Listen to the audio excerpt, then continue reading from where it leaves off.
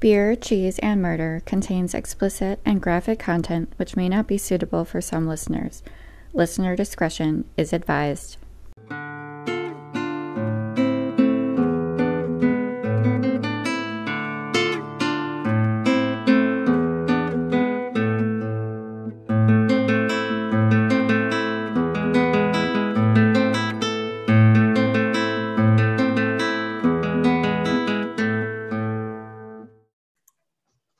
All right, welcome to Beer, Cheese, and Murder, the first episode.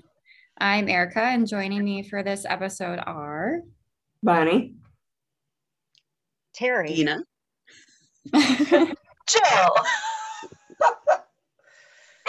All right, so we had Terry and Dina and Jill and Bonnie, and we're waiting for Kayla, so we'll see when she gets here. Are you guys eating and drinking anything special today?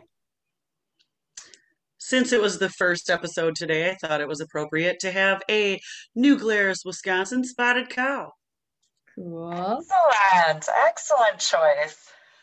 I'm drinking Laudenbach's Orchard Country Cherry Sangria from Door County. Yum. I just have a Pepsi, sorry. I just have a water. I have water as backup. I don't know how much I'm going to actually be drinking my beer, but I do have, so it is, the case I'll be diving in today is a hometown case for me. So I found a local brewery. I am drinking a dark ale. Let's make sure you guys can see that, called Private Eyes from Eagle Park Brewing, specifically their Muskego, Wisconsin location. So it's new. Nice. So they actually have two different locations, but I think the Muskego location is new. But I do think that the gentlemen that opened it are from Muskego, Wisconsin. And then snack wise, so that's what I'm drinking. If I might interject, I have heard good things about the Eagle Park Brewery. They look, I stopped by there to pick up the beer in person. Got a couple of different options to sample, but they looked like they were pretty busy. I mean, it wasn't too crowded and they definitely had things spaced out well in person, but they have like a restaurant or food options as well as the brewery, and it looked like they were definitely bringing them in, so it looked like there was a lot of interest there. Snack wise, I got a couple of items here. So it's beer, cheese, and murder. So we got the beer covered. So then I also have the rosemary and olive oil Asiago by Sartori. It is delicious. And then I also I stopped by the Whoops Bakery in Southridge. So they have, I think they have a Brookfield location, and then they have a little kiosk in Southridge Mall. What's bakery? Wolf's? Whoops. Like Whoops. Oh, yeah. Okay. Whoops, there it is. Yeah. Yes, exactly. Whoops, I'm in a bakery again. Oops, I just broke one. But yeah, so I am going to toast today's episode, the start of this podcast, with a pink champagne macaroon. And I am particularly fond also of their honey lavender one. I had tried to get some birthday cake macaroons, but they didn't have any in stock, but I'm pretty sure these will be good. Why were you trying to get the birthday cake macaroons? Could it be that your birthday is coming? Funny you should ask. No, so I figure it's the birth of the podcast for one. And then two is that I am hoping to get the first episode launched on my birthday. And March is my family's birthday month, more or less. We just celebrated my oldest son and my husband's birthday. We have just over a week for the next kiddo's birthday, and then mine is at the end of the month. So we basically can put up birthday decorations all month long here in our household. So busy birthday month. Yeah. So, and it'll be easy to remember if I do get this launched on my birthday, when the anniversary is. So there you go. But yeah, so that's what I got. And I think we covered everybody in terms of food and beverage. So with that, we do have a lot to cover. So I'm going to get us kicked off. Since this is ultimately a podcast from Wisconsin about Wisconsin. I'm going to start with some Wisco facts. So I did forget at the start of this to mention that Beer, Cheese, and Murder, if the murder didn't give it away, that this is a true crime podcast about Wisconsin from Wisconsin. So Wisco facts, here we go. Again, to get back to what this podcast is called, Beer, Cheese, and Murder, let's talk about some facts associated with those items. According to an article from 2019, Wisconsin craft brewers produce 5 gallons of beer per each resident of the state 21 years and older. So to kind of put that into a little bit of a different perspective, that's 333,022,005 12-ounce bottles of beer a year. Even with that volume, Wisconsin is ranked 10th in the nation for craft beer production. And Pennsylvania is actually higher, but we're going to ignore that fact. Okay.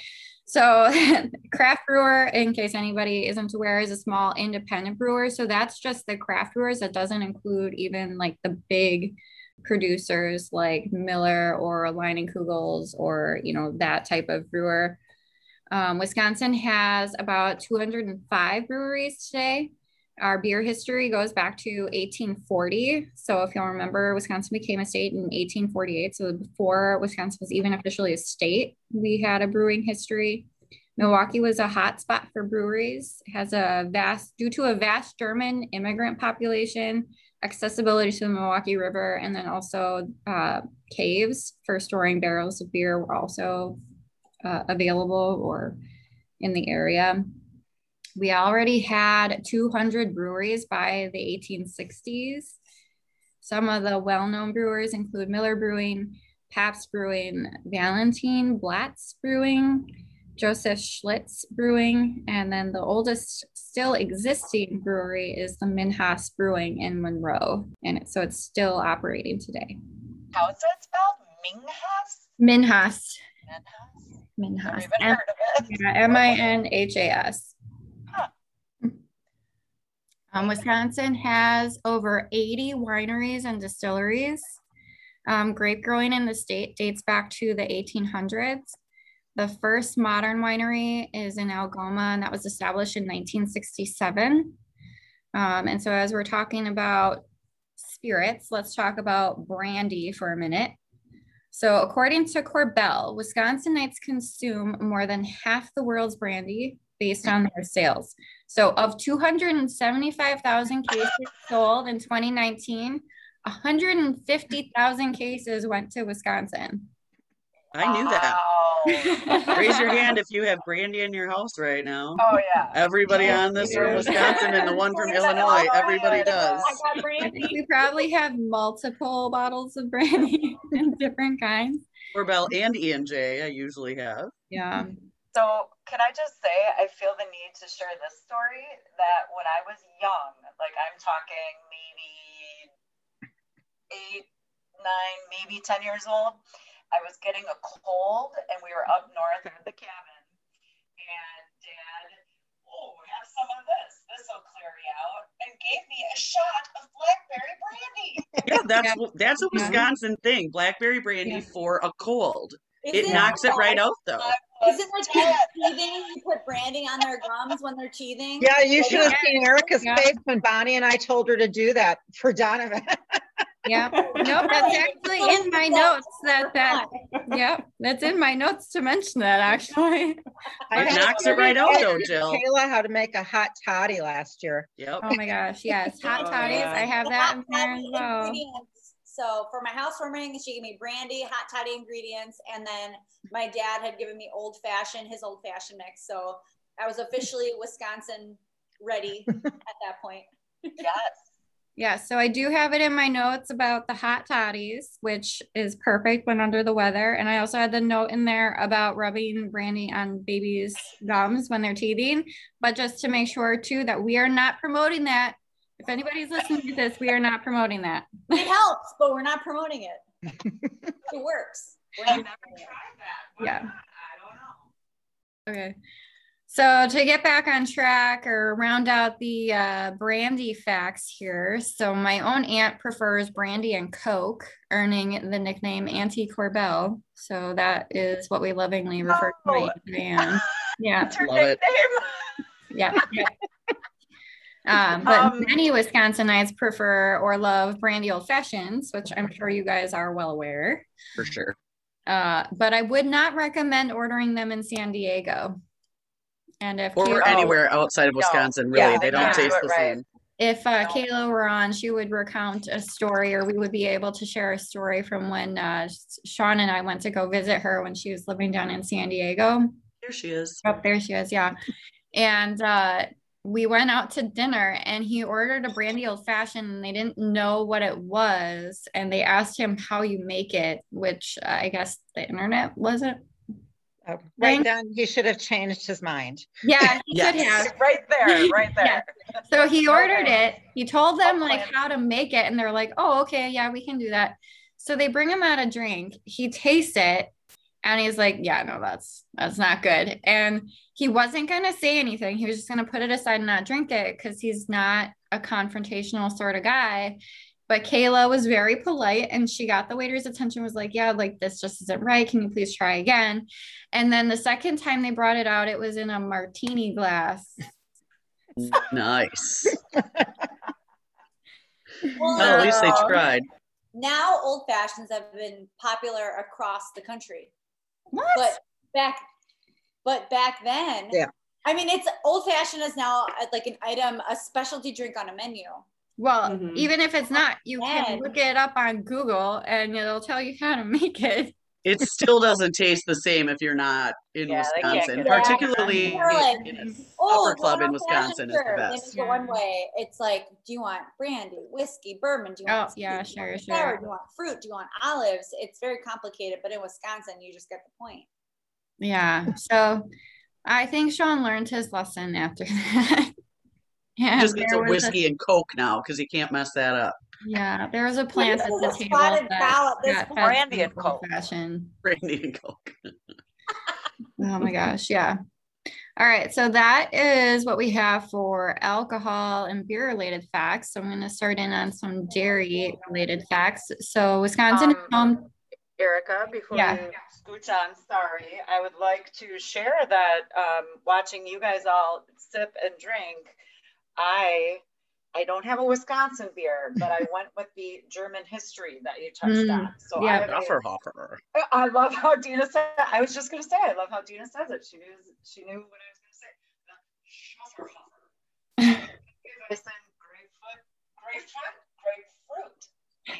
grapefruit. Delicious Schafferhofer grapefruit Also, beer. Dina's cat is just like front and center back there. He's like a model in your She. windowsill. She's like Yes. a model in your windowsill. Yes, she is. So I just wanted to go back to that. I Oh, was starting to yeah. get a little thirsty. So before you moved on from beer and spirit. Yes. Thanks for drinking alcohol with us, Jill. Okay, this is some Twist my arm. me time, right? So dairy facts. Wisconsin is home to 64,793 farms on 14.3 million acres.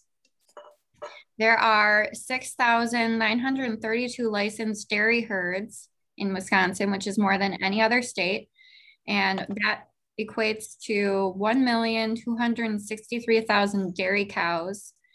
The dairy industry provides about $45.6 billion to Wisconsin's economy every year. Now, this is something that, as a mother, kind of makes me hurt a little bit. Total monthly milk production per cow is 2,070 pounds or 241 gallons. So daily cow production or daily per cow production is 67 pounds or 7.8 gallons of milk. So Per day. a single cow, yes, per day is producing 7.8 gallons of milk. That is a lot. Yeah, Mama can't produce that.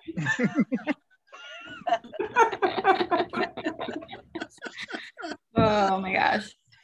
And there are nearly 1,200 licensed cheesemakers in Wisconsin, and they produce over 600 types, styles, and varieties of cheese, which is nearly double the number of any other state.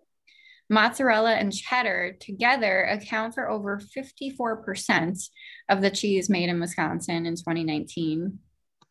And Wisconsin makes 26% of the nation's cheese, having produced 3.36 billion pounds in 2019. Wisconsin also exported $3.3 billion worth of agricultural products in 2019 to 151 countries, and they currently rank 13th among the states for the value of agricultural exports. And the agricultural industry provides about 435,700 jobs, which is 11.8% of the state's employment. So it is very important to our state and the health of our economy. So that kind of rounds out we talked about beer, we talked about cheese. Now let's talk some crime stats before we get into the actual case we're going to cover. So a 2020 article states that Wisconsin has about 3 violent incidents per 1,000, which is less than the national rate of 3.7. So of all crime-related incidents, for 1,000 crime-related incidents, about 3 of them are violent in nature. There have been at least 12 mass shootings in Wisconsin since 2004. The most recent was on February 26, 2020 at the Molson Coors campus in Milwaukee, Wisconsin, which generated national news, and it also impacted many nearby businesses, including my mom's, because when the shooter was at large, there were buildings that were on lockdown while they figured out, got a handle on the situation and figured out what was going on. So she was actually in lockdown for a period of time when that occurred. And not at Miller. Right, no. Exactly. Right, yep. Right. A totally different business. Yeah. Closer proximity. Yep. Right. Wisconsin has also produced or been impacted by some of the most notorious serial killers. Ed Gein was arrested in 1957. He actually inspired the movie Psycho and the character of Norman Bates. And he is also a part of the inspiration for the character of Buffalo Bill in Silence of the Lambs. And Texas Chainsaw Massacre was widely based off of him as well. Yeah, so he was a character, to say the least. Yeah, a character of other people's parts. Yeah.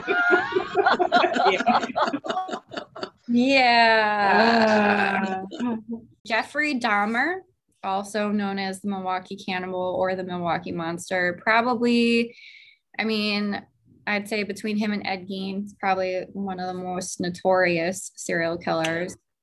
Joseph Paul Franklin, he was a racist killer responsible for 18 slayings. He actually died by lethal injection in Missouri. So he did kill in Wisconsin, but also elsewhere as well.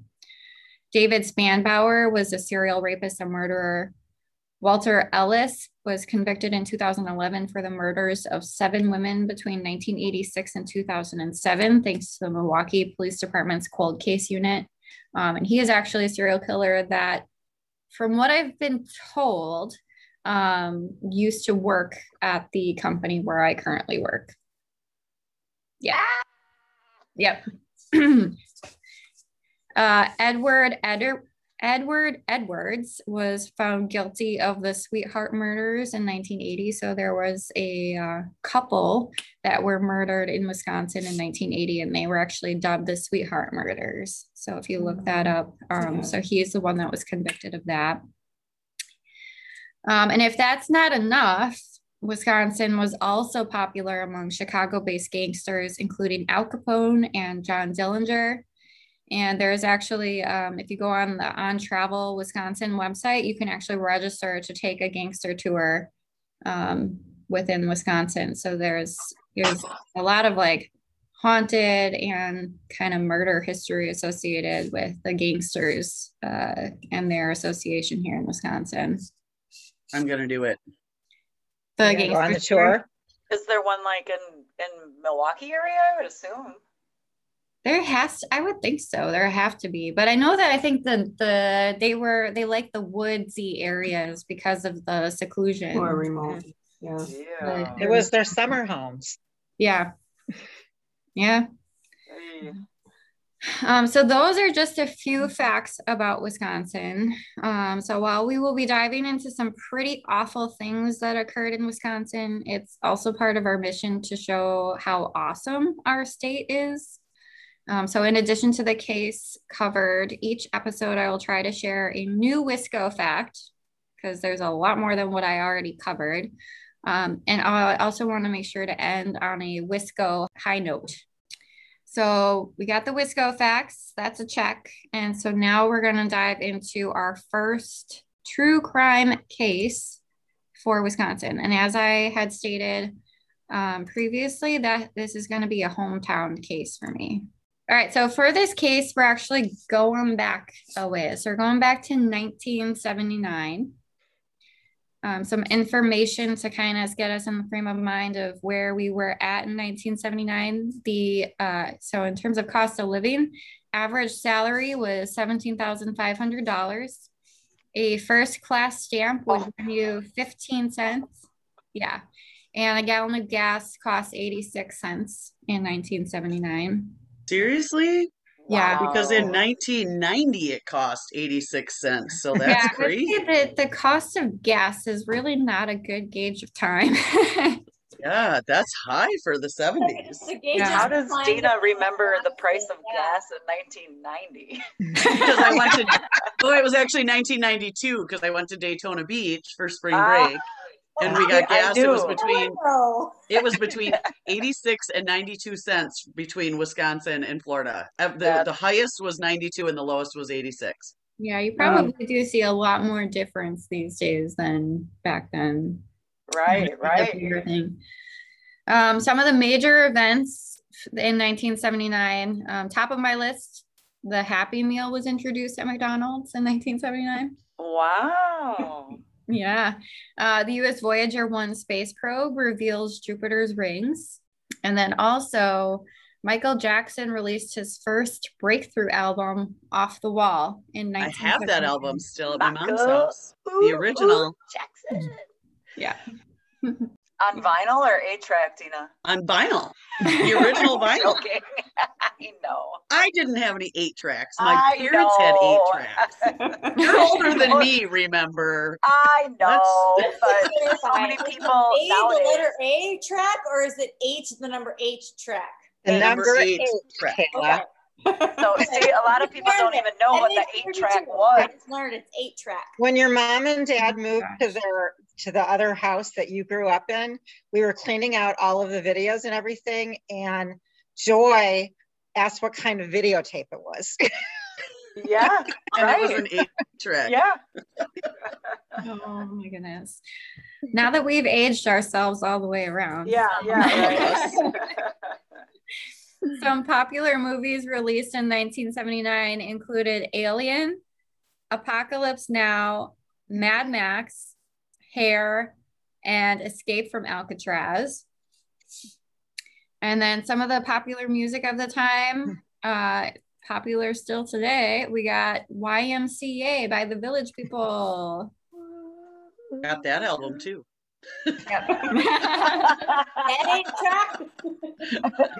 Got the Bee Gees. Got all sorts of those. Billy Joel's My Life. Toto, Hold the Line. Cher's Take Me Home. Queen's Don't Stop Me Now. Earth, Wind, and Fire's September. And then as we start getting to our case, AC/DC's Highway to Hell. Wow. Didn't realize it was that old. Yeah. So now that we kind of have an idea of where we were at in 1979, let's start with our case. So Monday, May 7th, 1979, John Barrel called his mother-in-law, Estelle, to ask if his wife, Donna Mae, was over by her parents' house.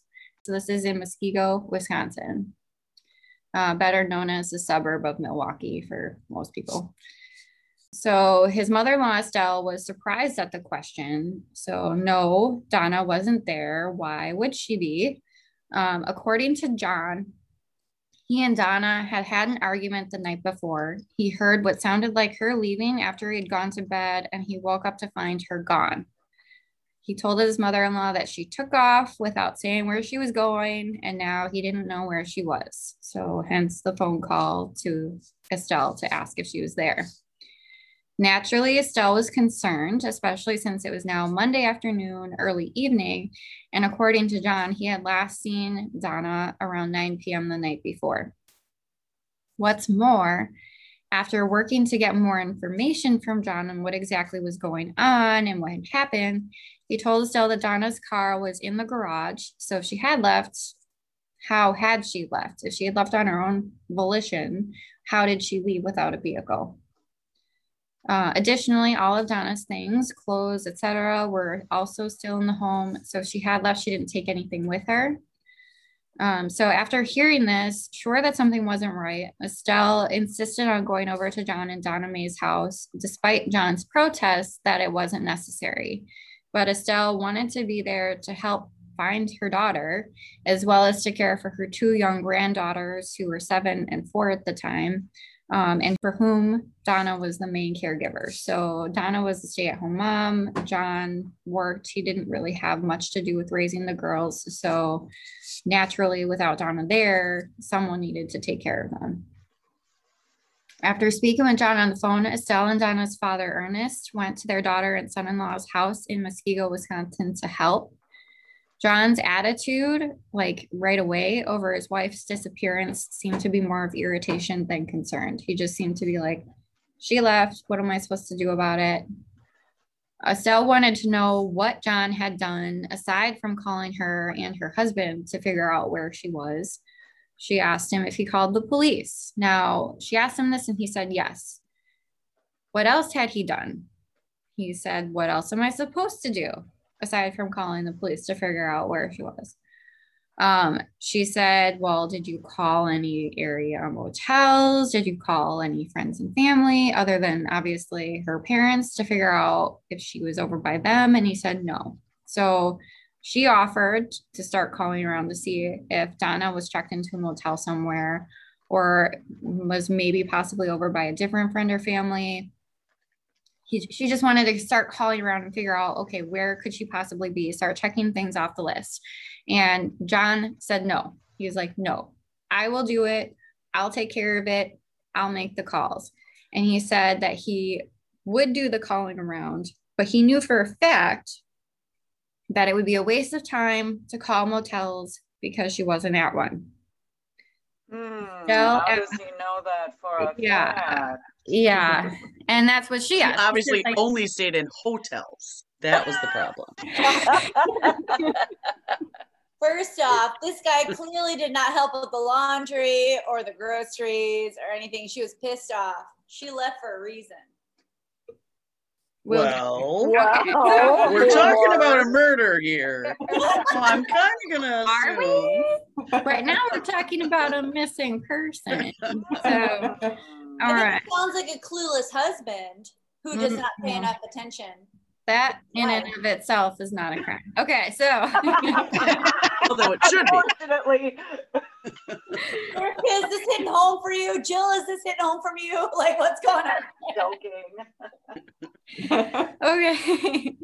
So. We all just drank when I said okay, that. So he said that he knew for a fact that it'd be a waste of time to call the motels because he knew she wasn't at one. Obviously, his mother-in-law thought, like, how could you possibly know for a fact that she's not at one? That seems super suspicious. How could you know that? And he said, I just know.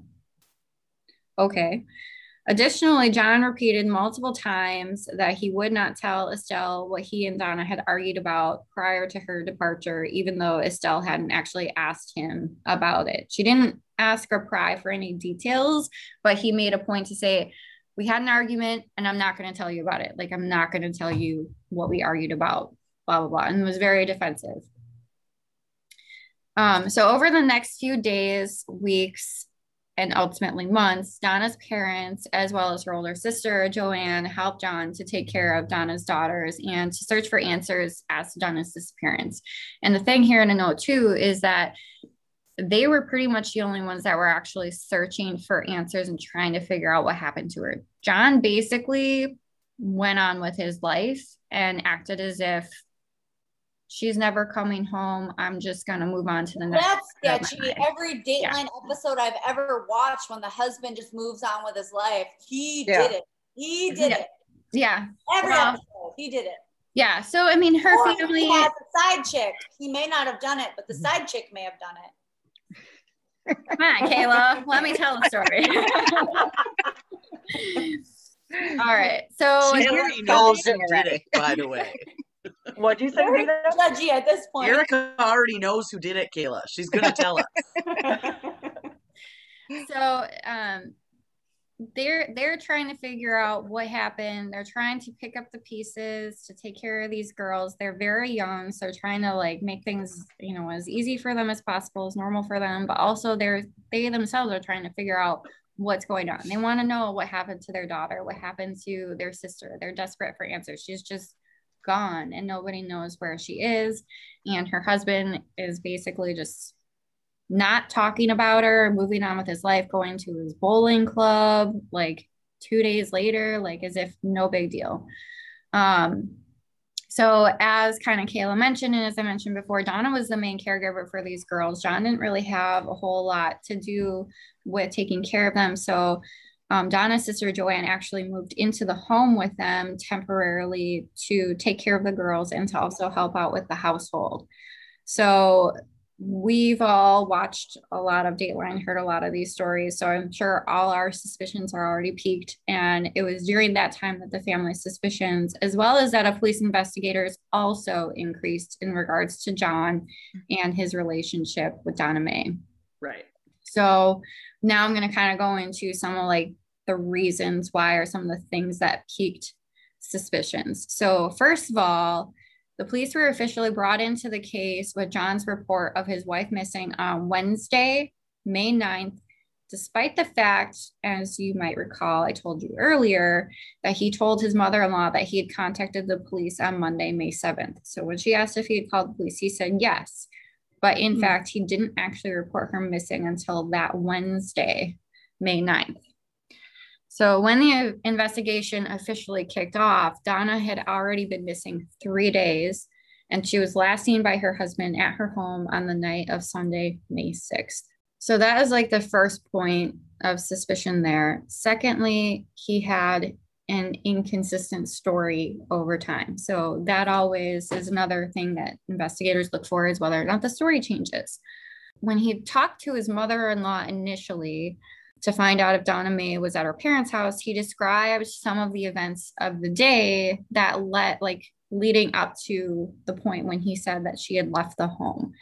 He had said during the day that Donna had gone to Stein's to purchase rose bushes to plant in their yard because they're doing some yard work.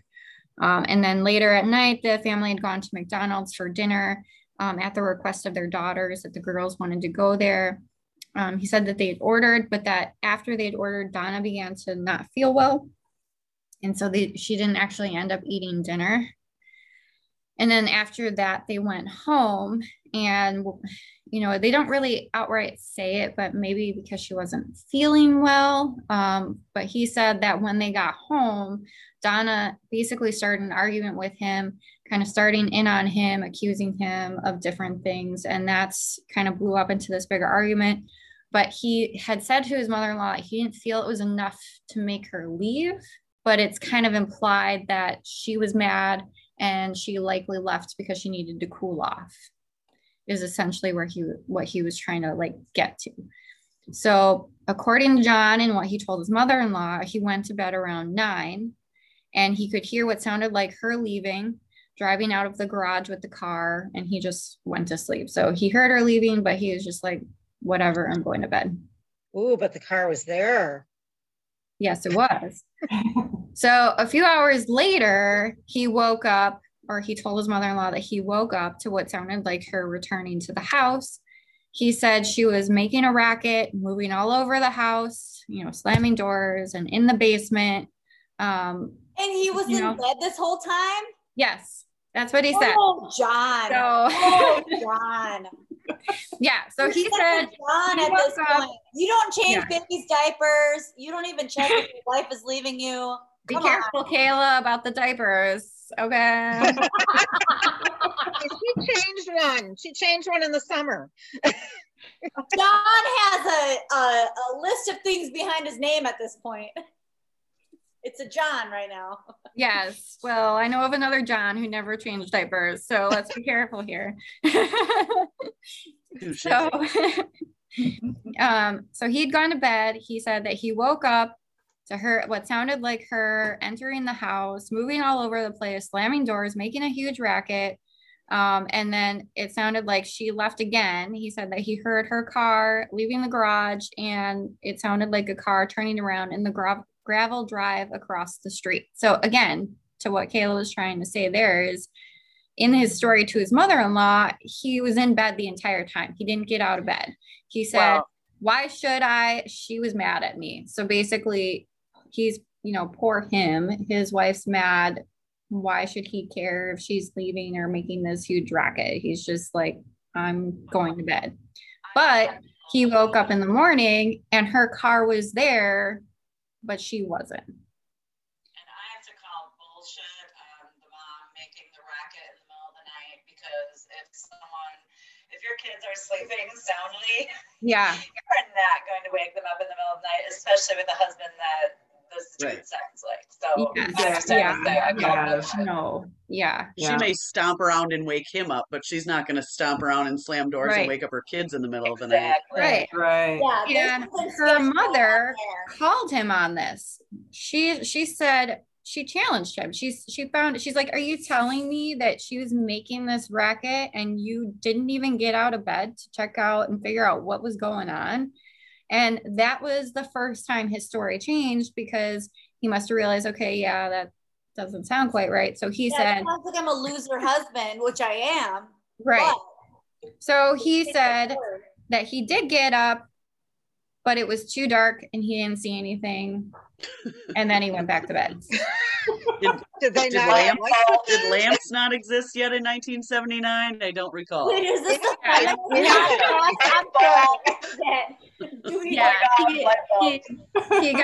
he got out of bed after he heard the car leaving, couldn't see anything outside, so he went back to bed. I'm just gonna go back to bed. I don't need to report anything about this mysterious thing. My wife's missing. I don't know where She wasn't missing at that point, Kayla. She wasn't missing at that point. She just drove away. Yeah. So that was the first change in his story, and that was just in his story to his mother-in-law. So then during the time that his sister-in-law, Donna's older sister Joanne, was living with them, she obviously was suspicious of him. And I'm telling you, she had some gumption, because even though she suspected him of doing something to her sister, she had no problem standing up to him after the kids were in bed, of course, and even telling him to his face that she thought he had killed her sister. But during the time, he told her the story of what had happened that night, because she kept bringing it up. So he said, like, this is what happened. But when he talked to her and told her what happened, what he said was that the night that Donna Mae left, he was still awake when Donna Mae left the house around 9 p.m., not in bed. And that he actually stayed up until 11 p.m. watching the news before then going to bed. Minor change from what he told his mother-in-law, but it's still a change. And those types of inconsistencies, as small as they are certainly suspicious. Truth doesn't change. Right. Yes. There's also what he told the police. So I believe that the story that he told to the police is very much in line with what he told his mother-in-law. However, as Joanne became more suspicious of him, she herself went directly to the police because she wasn't satisfied with John being the one going to them. So she went to the police herself and expressed her suspicions around Donna's disappearance, specifically her suspicions of her brother-in-law, and they actually changed the classification of her disappearance to involuntary missing. So they agreed, like, there's something suspicious here. She would not have left of her own accord. And they conducted additional questioning of John. And I think when it became clear to him that they weren't just taking the story that she left on her own and that they believe that something had happened, he provided additional details around the argument with her that would, you know, make it seem more so that she would have left voluntarily. So he is trying to add in information that would support his story that she left on her own versus her leaving against her wishes. A stay-at-home mom that just leaves her kids Right. with a Right. man that doesn't do Yeah. any of the caretaking. And the Seems husband's totally like, normal. "This is a little weird, but like, I'm not really gonna Yeah. report it." And No. he actually said that she'd done this before, that this is not a new thing, that they'd get in arguments, she'd leave to cool off and then come back. But during the investigation, the police found no evidence that this was a pattern in their marriage. And Donna never left. So if she did leave to go on a trip or do something like that, she never left without the kids. She always took the kids with her. The mother always takes the kids. Right. They always would. Yeah. So especially in this case, because, you know, he didn't, they're young. He doesn't take care of them. So why would she leave them behind and leave without them? Additional suspicions, obviously, if you hadn't guessed, there are problems in the marriage. So John made a few admissions to police during the investigation that showed that all was not well in the marriage. I know, you're so surprised. So John admitted that he had a girlfriend and that he saw a couple times a week. And at the point of Donna's disappearance, this relationship had been going on for over 2 years already. Wow. Fucking John. Donna's best friend, Betty, actually lived in Michigan. And at this time, you know, obviously the communication channels weren't as great. So, but they kept in pretty frequent letter communication back and forth to each other. And Betty has since passed away, but she kept like meticulous records of the communication. And in her detailed record keeping, she revealed that Donna suspected and even knew of John's affair, having sought advice from Betty on what to do about it. So if they had gotten into an argument that night and she was accusing him of different things, it's possible that one of the things that she could have brought up was the fact that he was having an affair or something like that. So that certainly could add to an argument there for sure. John also admitted to the occurrence of physical abuse in the relationship. He specifically said that he had hit and pinched her at least 6 times before her disappearance. Hit and pinched her or punched her? I think said pinch. I thought she said, pinch. I'm pretty sure per my notes that it said pinched. I don't know why pinched. So random. Like, really? It was also specific in terms of the number because it said 6 specifically. I'm not, but it's an old case. How do you remember how many times you pinched somebody? I don't pinch anyone. This particular admission was prompted by Joanne's discovery and subsequent notification to the police of blood spots in the garage. Oh boy. And blood typing did confirm at the time that the blood was a match to Donna Mae. And she had a different blood type than her husband, so they knew it wasn't his. However, DNA testing wasn't a thing at the time, and matching the blood type didn't come nearly close enough to proving that the blood was Donna's. And wasn't like a huge amount of blood to suggest that someone for sure hadn't survived. But analysis of the blood in the garage did suggest that the blood had been cast off from an impact. But again, they couldn't prove definitively that the blood was Donna's, and John insisted that he didn't know what happened to her and that she left on her own. Additionally, he admitted to the previous physical abuse to add doubt that the blood was there from this time and not from before. So who's to say it couldn't have happened from a previous altercation? All right, so we've been talking about reasons why they're suspicious of John, especially his relationship with Donna Mae. So let's take a minute to kind of backtrack a little bit and talk about who Donna Mae and John are. So at the time of her disappearance, Donna Mae was 38 years old. She was a stay-at-home wife and mother. She'd been married to John, who was 39 at the time, for 8 years. And they had 2 daughters. Jody, age 7, and she had just celebrated her birthday at the end of April, and a daughter, Jackie, who was 4. By all accounts, she was a devoted mother, and even John said that she lived for her daughters and felt that there's no way that if she could, she would be in touch with them. John was Donna's second husband, so she'd been married once before. She met her first husband while she was working at Allen Bradley. That first marriage was not successful. It ended up that her first husband was abusive and didn't want to have children, so they ended up getting divorced. After the divorce, she basically started over. She picked herself up, picked up the pieces. She supported herself. She had her own apartment. She bought her own car. She was an independent woman. Go, girl. Go, Donna. Yeah. Yes, she was a strong, independent woman, picking herself up after a failed marriage to a abusive man. That says a lot. Yeah. John Barrell was a 6'4", 250-pound man. It's a big guy, nicknamed Big John. So he was definitely a lot, you know, from a physical standpoint, he was much larger than Donna. Donna was, I think, about 5'6", and before their marriage was probably around 125 pounds, I think the description of her was. So she was definitely, much lighter than he was. He was raised himself in an abusive household. His father was abusive towards his mother. He had very little respect for his mom and called her dumb. So this is a learned behavior for him. Like, he did what he was taught by seeing it firsthand. He also was married once before Donna Mae. So this, again, was a second marriage for him. So his first marriage produced 2 children. He had a son and a daughter. During the marriage, John became abusive with his wife. He was both emotionally and physically abusive.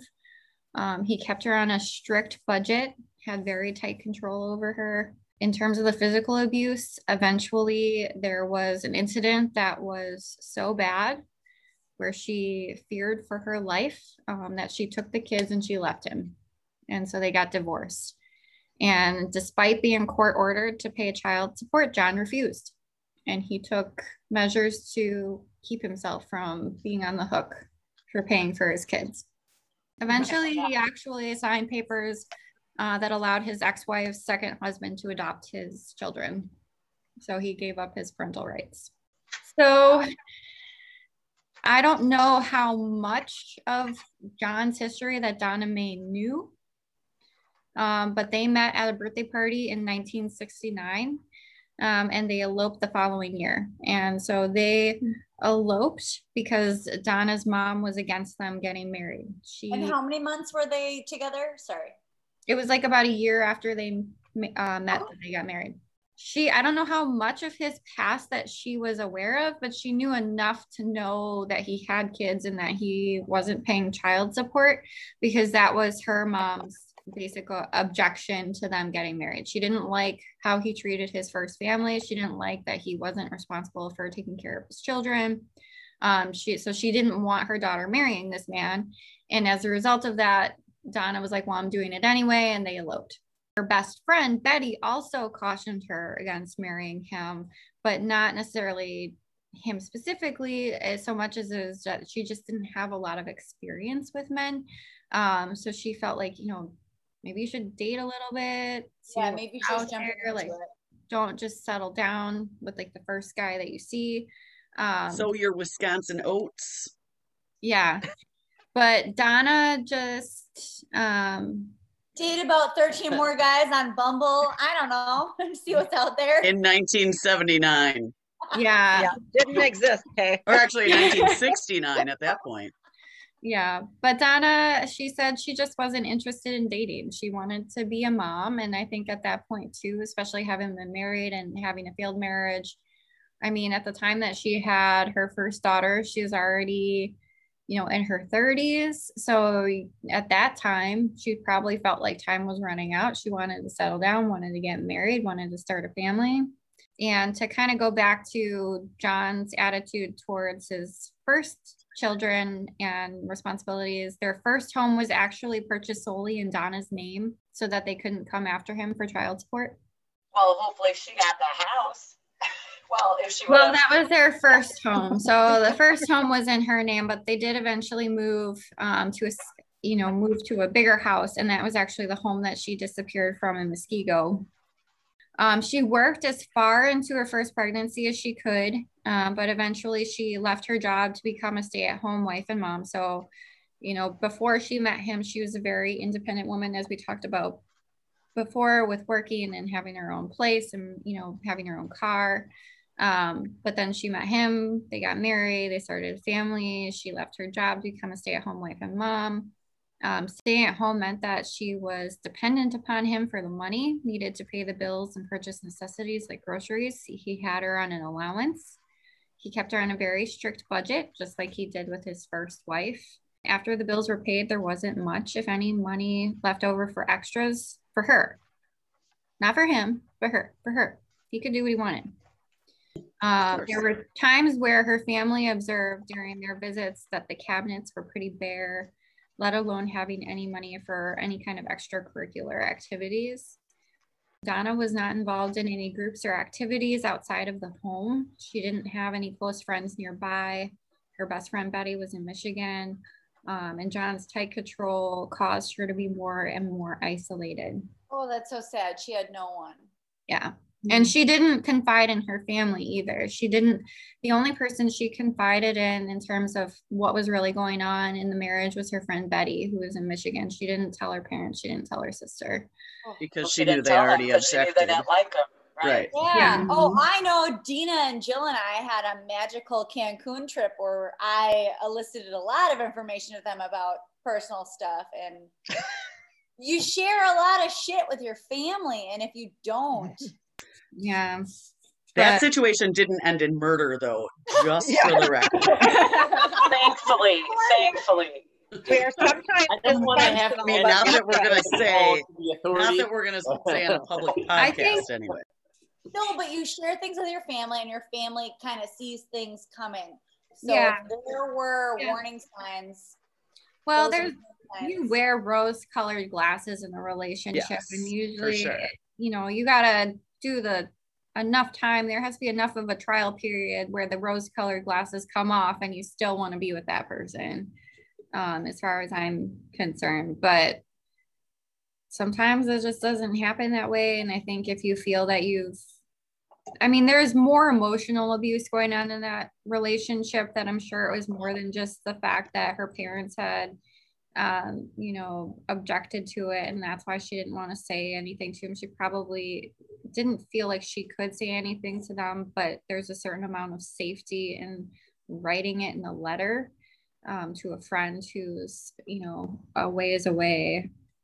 Right. It's there's a lot of dynamics there, but they wrote frequently. I think it was noted that she and Betty would have, 30 or so letters a year. So they wrote back and forth almost constantly. And so they kept in very close touch. A month at least minimum, yeah. Yeah, and they would visit each other back and forth. So Donna appeared to have been very introverted. She did attempt to reach out to be involved with other mothers in the area at various times. But when the other moms realized that there were problems in the home, they backed away. So nobody really wanted to deal with the fact that there were issues in the home. It was taboo. You just didn't talk about it then, and you didn't want to associate it with it. So it just isolated her more. When she did try to reach out, people were just not open to it. That's the 70s. Yeah. People didn't talk about stuff the way that they do now. Yeah. According to Betty, by 1974, which is about 4 years into their marriage, John didn't even bother buying her cards, let alone gifts. John not only treated his wife cruelly, but also her dog. So she had gotten a white poodle after her first marriage had ended before she met John. And I don't think she realized how much he disliked animals when she went into the marriage. But it became clear, you know, I don't think she left the dog alone with him for fear of what he might do to the dog. So when she would go on trips, she took the kids and the dog with her. The dog ended up having to be put down at 10 years old, and Donna Mae couldn't even mourn the loss of her dog for fear of her husband's reaction if he found her crying over a dead dog. Oh, he gotta go. He gotta go. Yeah. He gotta go. So after the death of her dog, she had no intention of bringing any more pets into the household. But the daughters eventually convinced her to get a couple of goldfish. I mean, you can travel with a dog, you can't really travel with fish. And when Donna and the throw them in a baggie. I don't know. John might go try and pinch the fish. Oh my God. Oh, so when Donna and the girls were on a trip down south, John actually flushed them down the toilet. Oh, gee. But then they went to find Nemo. Yeah, he was not a nice guy. It was during a time when her friend Betty came to visit that Donna told Betty about John beating her and knocking her down the stairs. So she opened up more during a visit. And this was in, like, I believe the summer of 1977. So it was about a year and a half before Donna actually disappeared. So learning more detail about the actual abuse in the relationship, Betty offered her $500 to get away and out of the marriage, but Donna refused. At that point, she had been beaten down, not only physically, but emotionally, and didn't have the confidence that she would ever be able to pay back the money. And she had too much pride to take it. And it was during this visit that she actually told Betty she thought John was trying to kill her. Mm. Okay. A year and a half prior. I think this is the 70s and women are afraid, but like, if it ever comes to this, please tell me. Well, here's the thing. This isn't just the 70s, Kayla. It's not just the 70s. This kind of thing happens now. So she told Betty that she had told her mom that if anything happened to her, she wanted her mom to raise her daughters. And I think her mom, again, she hadn't confided to her about what was going on. So her mom's just like, what are you talking about? Like, everything's gonna be fine. Like, yeah, is this just I don't know what to worry about. Like, don't scare me. Yeah. Yeah. Yep. But I mean, through the course of the marriage, John made Donna feel worthless. So you had this strong, independent woman who was picking herself up from a broken marriage. And she went right back into an abusive marriage that basically broke her down. And now she has 2 daughters that she has to provide for. And so I think it makes it that much harder to try to get out of it. You know what I mean? Especially when she depends on him financially. Yeah. And I get it. People depend on other people, whether it's financially or just as like a support system for kids and whatnot. But that's really tough. So as their marriage deteriorated, to kind of make matters worse, Donna Mae began to cope through compulsive eating. So I'm sure that had an impact on her self-esteem even more.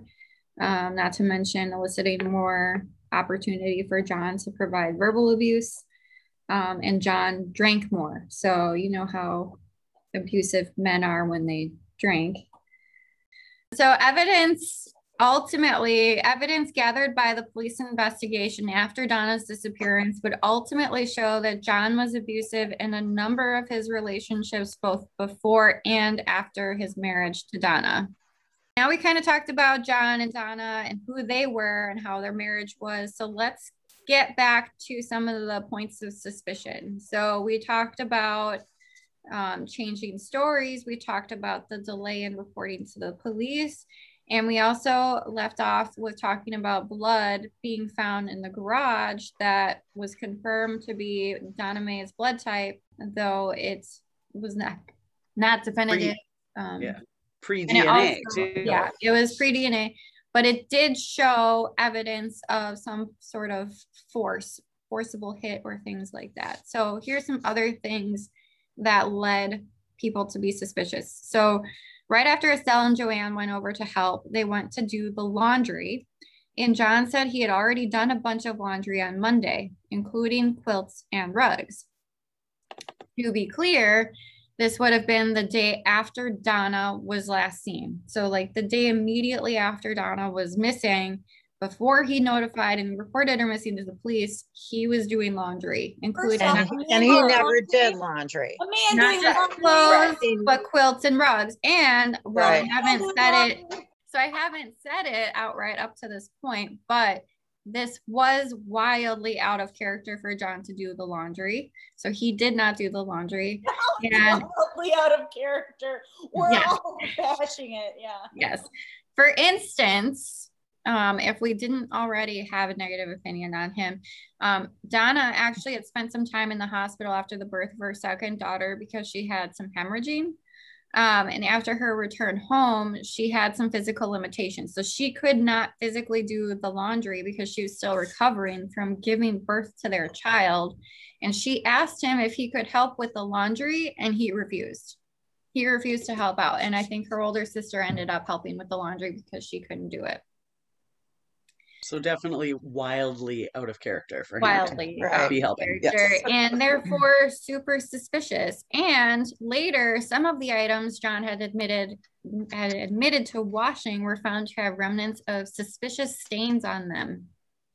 But since they had been washed, and due to the technology of the time, they were unable to test for blood. So they weren't able to do that type of testing at the time. Also around the time, men doing laundry, still highly skeptical.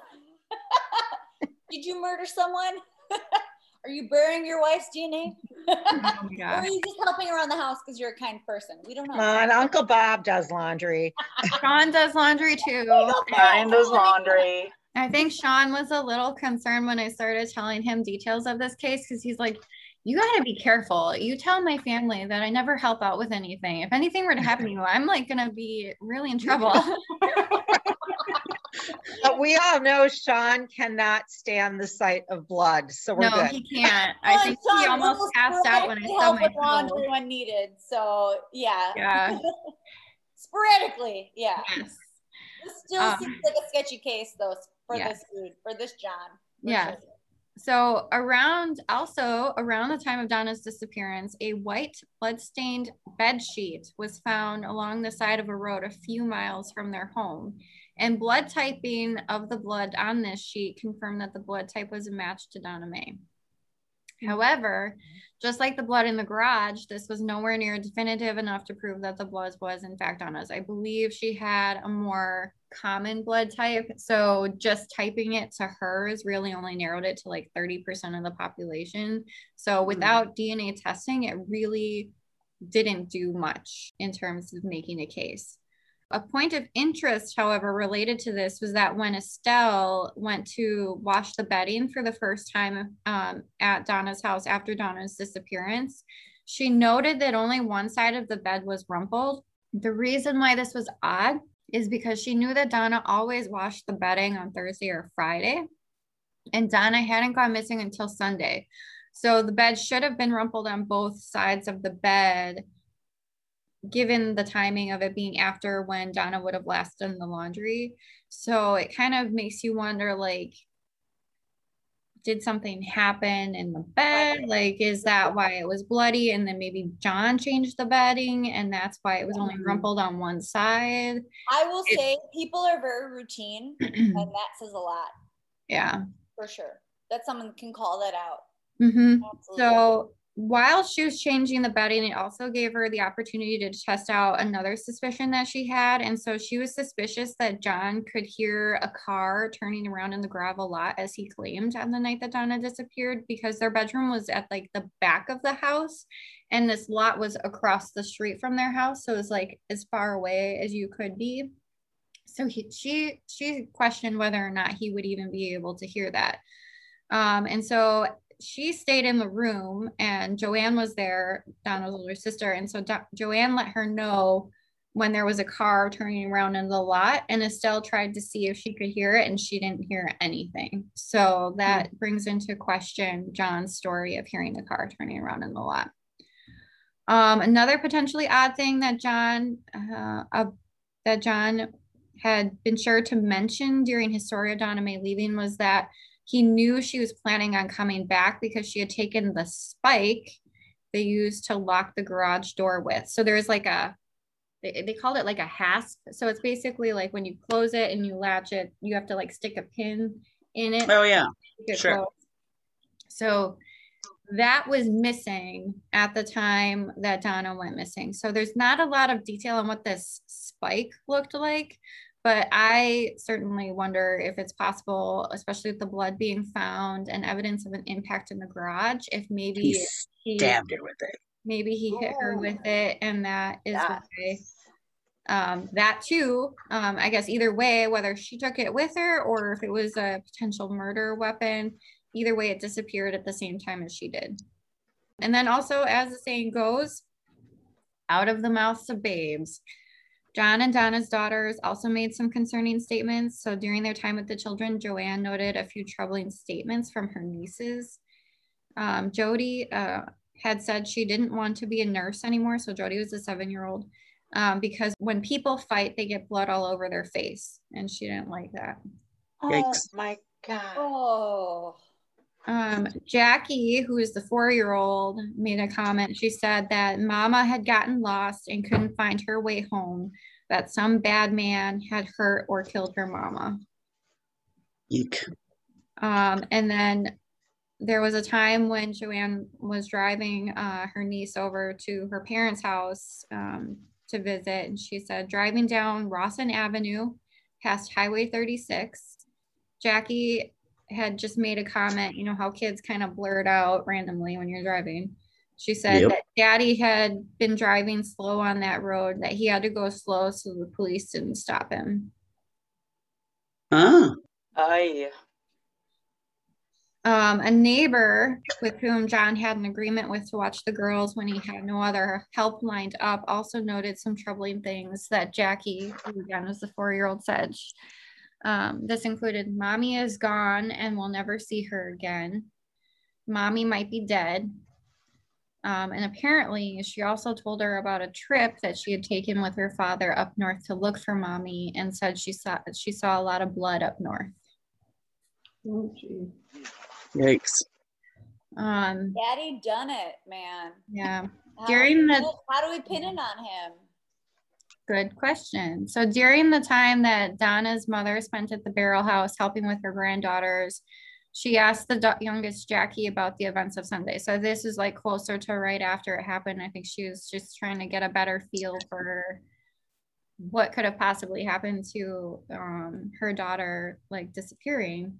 So she asked what color roses Donna had bought at Stein's, to which Jackie said Mama didn't go to Stein's. She was sick. So Estelle asked if they had gone to McDonald's for hamburgers, and Jackie said no, Mama was sick. And so a little bit more context around this was sick. Jody had the chicken pox. So another reason why Donna would not leave her children. She would not leave when her daughter was sick. And this might be also why Donna herself wasn't feeling well. She could have gotten sick from Jody. According to Jackie, they didn't do anything on Sunday. They didn't go out anywhere. They didn't go to dinner.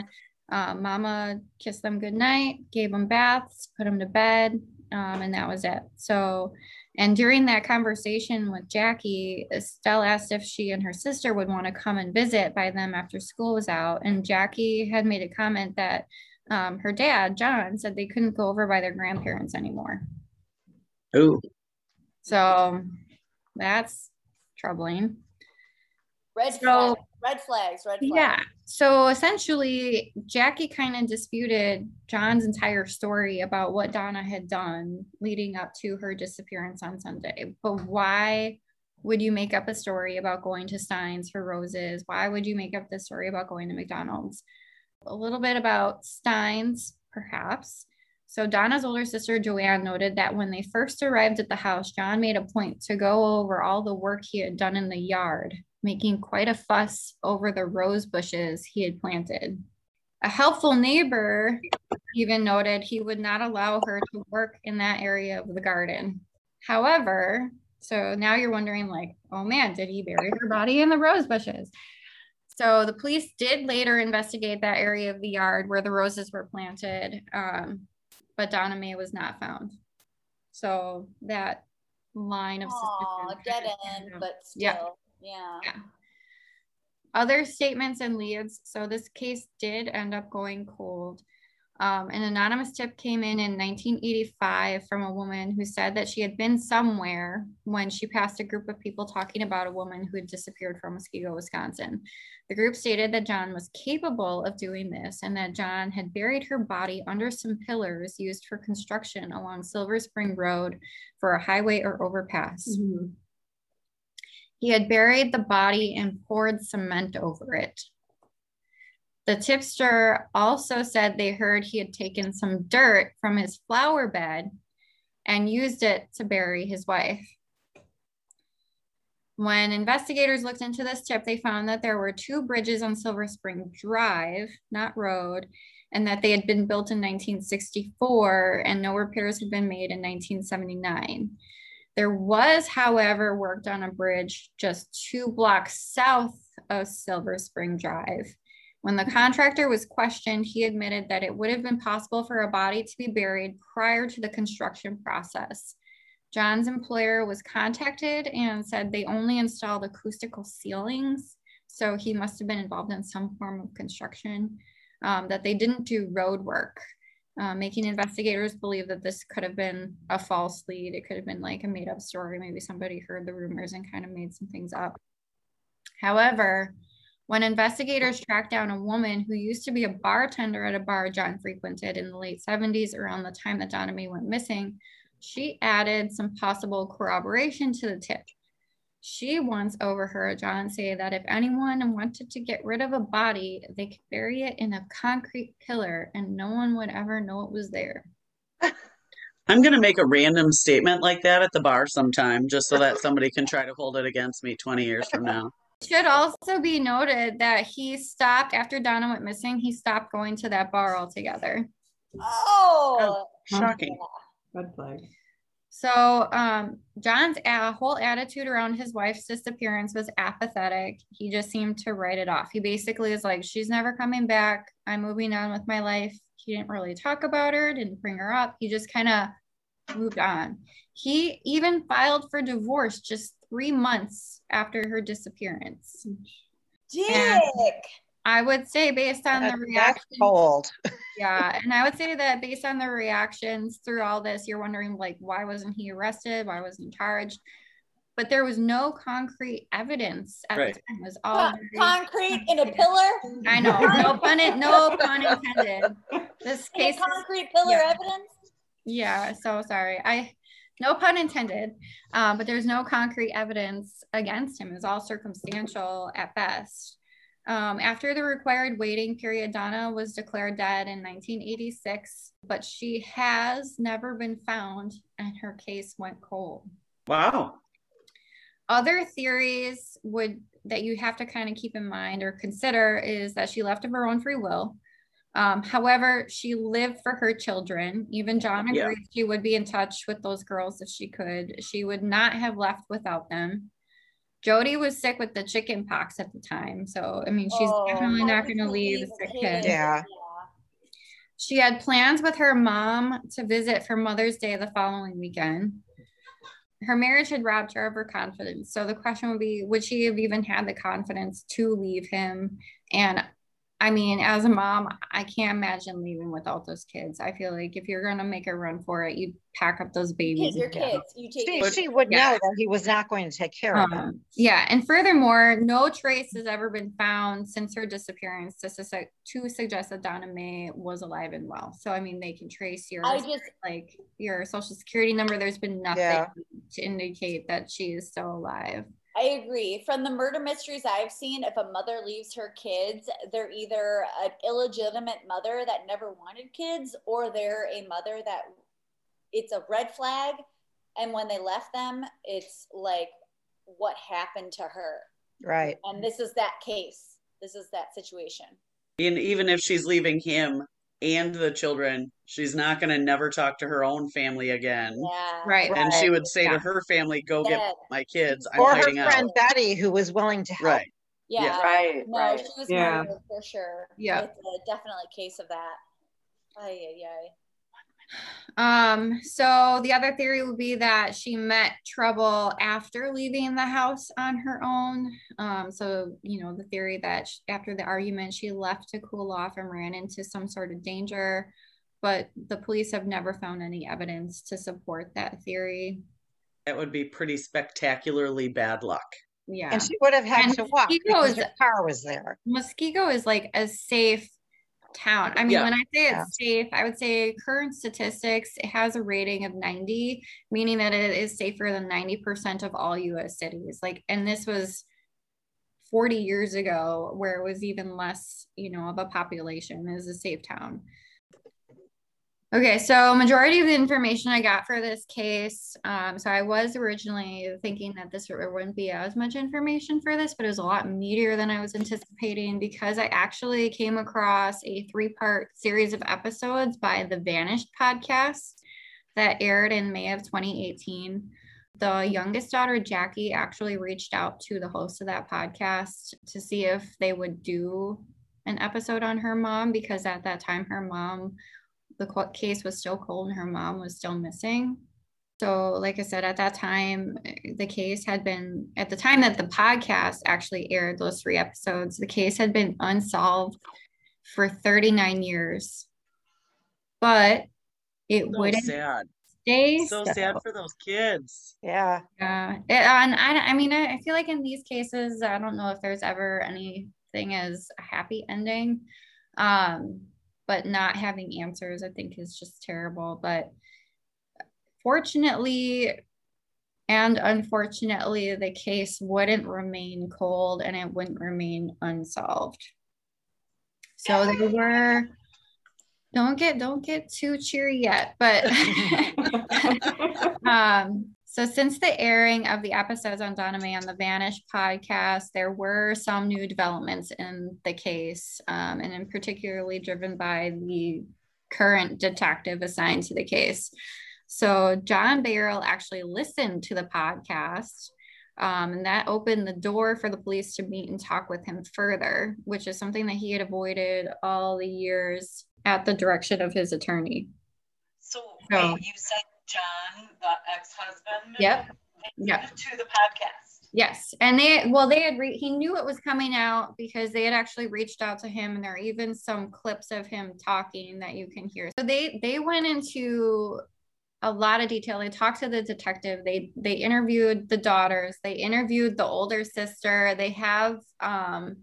They were able to read the statements made by the parents. They read some of the notations and correspondence from Betty.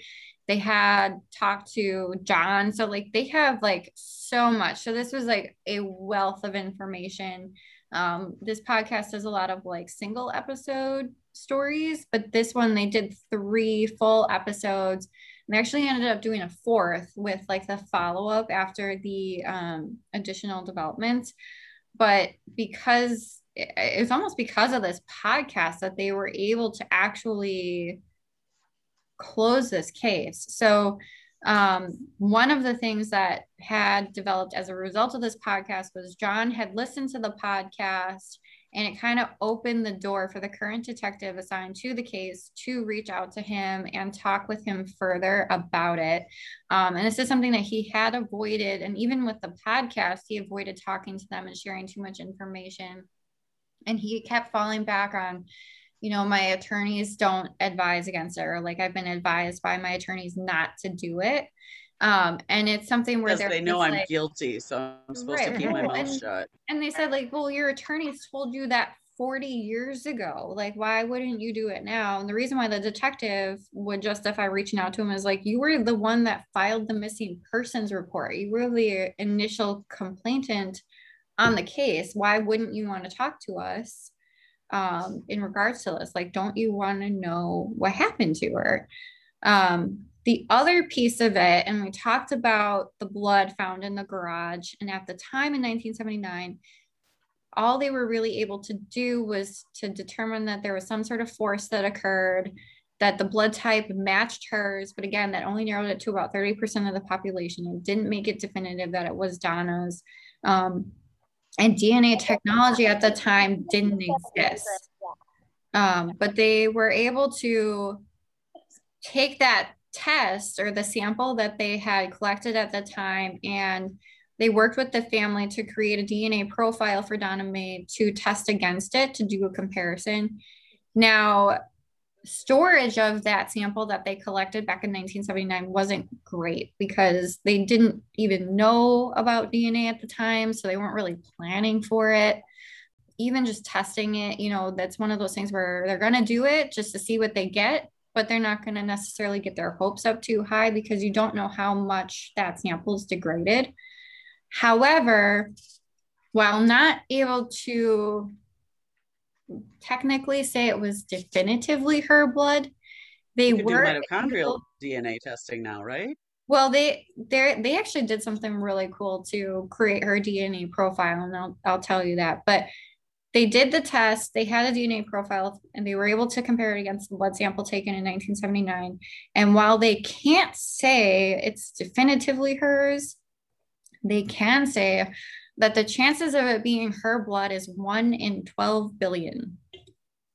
So good enough. I think that's pretty good, right? Pretty close.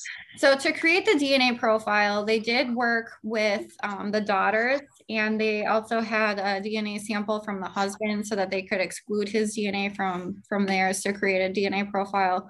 So that was one way that they went about creating a DNA profile, but they actually found they were able to create a better DNA profile for her by getting a baby book from her oldest daughter.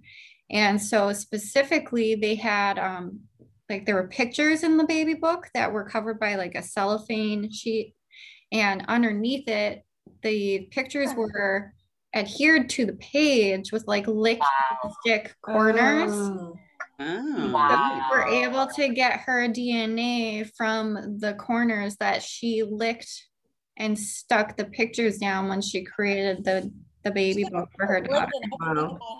Just in case anything ever happens to me. Honestly. Yeah, I mean, like it's just kind of amazing, you know. But yeah, so they were able to confirm that the blood in the garage was hers.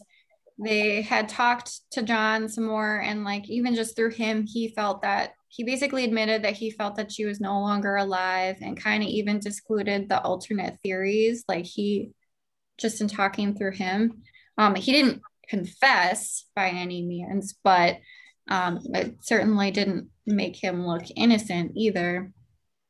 Additionally, the DA was able to include evidence of John's abusive behavior in his first and third marriages in the case. So he did marry again after Donna and was abusive in that marriage as well.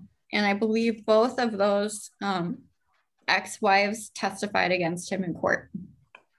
Good. So, and the simple passage of time, so looking at like, you know, did she leave on her own? Did she come into foul play after she left on her own? The fact that no evidence has ever been found that she is alive and well somewhere, that no evidence has been found that she met with foul play after she left the home. Just the simple passage of time basically ruled out those possibilities, basically leaving you with the one where the only logical answer is that John is responsible for his wife's disappearance. So John Barrow was arrested in February of 2019 and charged with the murder of his wife. Oh, no way. Good. Yes, he was arrested from his home in Florida at the age of 79 and charged with the murder of his wife. Snowburden. Go cold case files. Yeah, that's for sure. Holy shit. So on June 26th of 2019, after just 4 hours of deliberation, a Waukesha County jury found John Barrow guilty of murdering his wife, Donna Mae Barrow. Waukesha County. Yeah, at 79 years old, he was sentenced to life in prison on August 30th, 2019. Wait, so do we know where her body is, though? So here's the thing that is why I would say don't cheer too much. And it's a little bit makes me personally heartsick. And why I would encourage people to listen to the other podcast, The Vanished, and like the full detail, because one thing I haven't really covered is just like the impact that this has had on his children and on her daughters.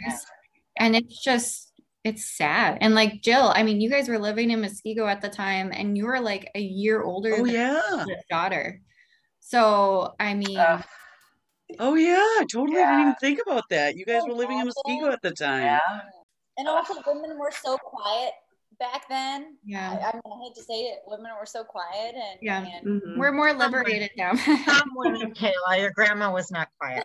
Women in my family, not so much. Yeah, we're not so quiet. Yeah. Women were quieter. This is so sad to hear. So one could say that justice was served. However, so like I said, the original airing of the Vanished podcast, the first episodes were in 2018. So this was before he was arrested, before he was tried, and before he was convicted. And at that time, the host of that podcast asked the daughters, you know, what's more important to you after all this time? It's been 39 years. What's more important to you, justice or answers? Like, you know, that he gets what's coming to him because of what he did, or that you find out finally what happened to your mom. And they both said that answers were more important. I mean, after 39 years, he lived his life, you know? Yeah. You're not taking much away at this point, but I agree with them. Yeah. And they probably didn't get him, did they? No. So but they got justice. While they got justice, there is still no answer as to where their mother is. So to this day, find her.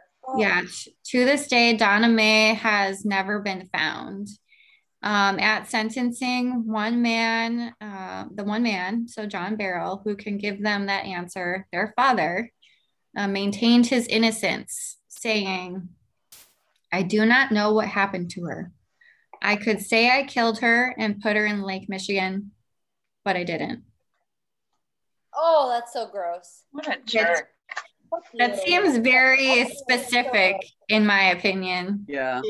Why would you say that? It also seems unlikely, though, because a body in Lake Michigan, just based on the way that bodies are, I mean, those of us on here, most of us are crime junkies as it is, bodies will end up floating and come back to shore. Yes. It's not going to take 40 years, but if it's buried, it's not going to come out of the dirt. I mean, the odds of it being in Lake Michigan, I think, are a concrete piling somewhere where he did work. Absolutely. And I wish that under a patio bring light to someone that he worked with that would say, "Oh, it was really awkward that he was there that day, you know, at this hour." Well, the child said that he was driving slow on that one road so he wouldn't get pulled over. So Lake Michigan, Boston. What are you gonna do? Just dig everywhere? But there is, to this day, there's no answer, but it is something that the Muskego Police Department is committed to keeping the case open, at least like listed as a cold case, I should say, because until they find her. So if you go onto the cityofmuskego.org and you go to the police department and look at their cold case tab, there's 2 cases listed. There's this case and one other case of a missing person. So it's still posted because they're not going to rest until they bring her home. Is the father still alive? He's in jail. He's in jail, but still alive, yeah. Hopefully on his deathbed, he finally admits so his kids can have some peace. I think they said that, you know, they think that he's convinced himself over the years that so much time has passed, he's innocent, that he's convinced himself that he didn't do it. But so one thing I did want to mention is that domestic abuse is at the heart of this case, and it has some staggering statistics. So with people spending more time at home and restrictions, when we do go out, domestic violence related homicides are up 64%. Awful. And nearly half of all female homicides are committed by a current or former partner. So for anybody listening to this episode, to this podcast, if you or someone you know is dealing with domestic violence, please contact the National Domestic Hotline at 1-800-799-SAFE, which is 1-800-799-7233, or chat online with at www.thehotline.org. If you guys know of anybody that you're concerned about, make sure that they have that information as well. That was all terrible stuff, right? First episode, yay! Well, I did want to say that while we are covering some pretty terrible and sad things, I do want to make sure we end each episode on a Wisco high note to remind us all that the good is still out there, even though there is bad. So the high note for today is also actually the Muskego Police Department. There's a couple things with the police department. One is that they are still committed to bringing Donna Mae home. They have been champions in this case and finding and getting answers, even with it being 40 years old. They didn't treat it any differently than they would any other case. They kept with it. At the time that the case was going on, there were even detectives that weren't assigned to the case were spending their spare time searching for her, looking anywhere that they possibly could to see if she was there, that they could find her body. They checked in on the girls at school. They made sure that they talked to the teachers and the principals, knowing that there was abuse at home. They basically said, if there's any signs whatsoever that these girls are being abused, you let us know right away. So they were everyone did their due diligence. Yes, yeah. They were watching out for them. Yeah, it can't come out until. Yep. And I hear so much negative about the police these days in the news, and so just having something positive about them, I feel like in this case, diligently working on cases like the one we just discussed all day today. So yeah, So, but yeah, so that is what I had for today's episode. That's the first case. So for anybody who's stuck it out with us, thank you for tuning into the podcast. Until next time, eat, drink, and be wary.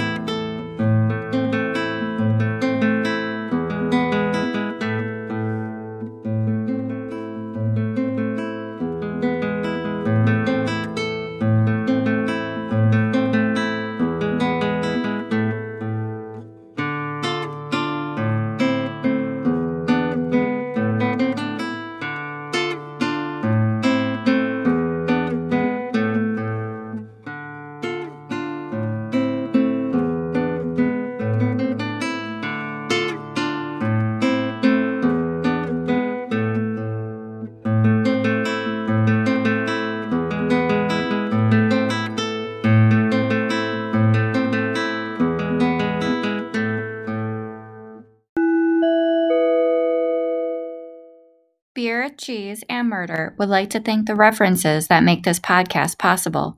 A full list of references can be found on our website at beercheeseandmurderpodcast.com.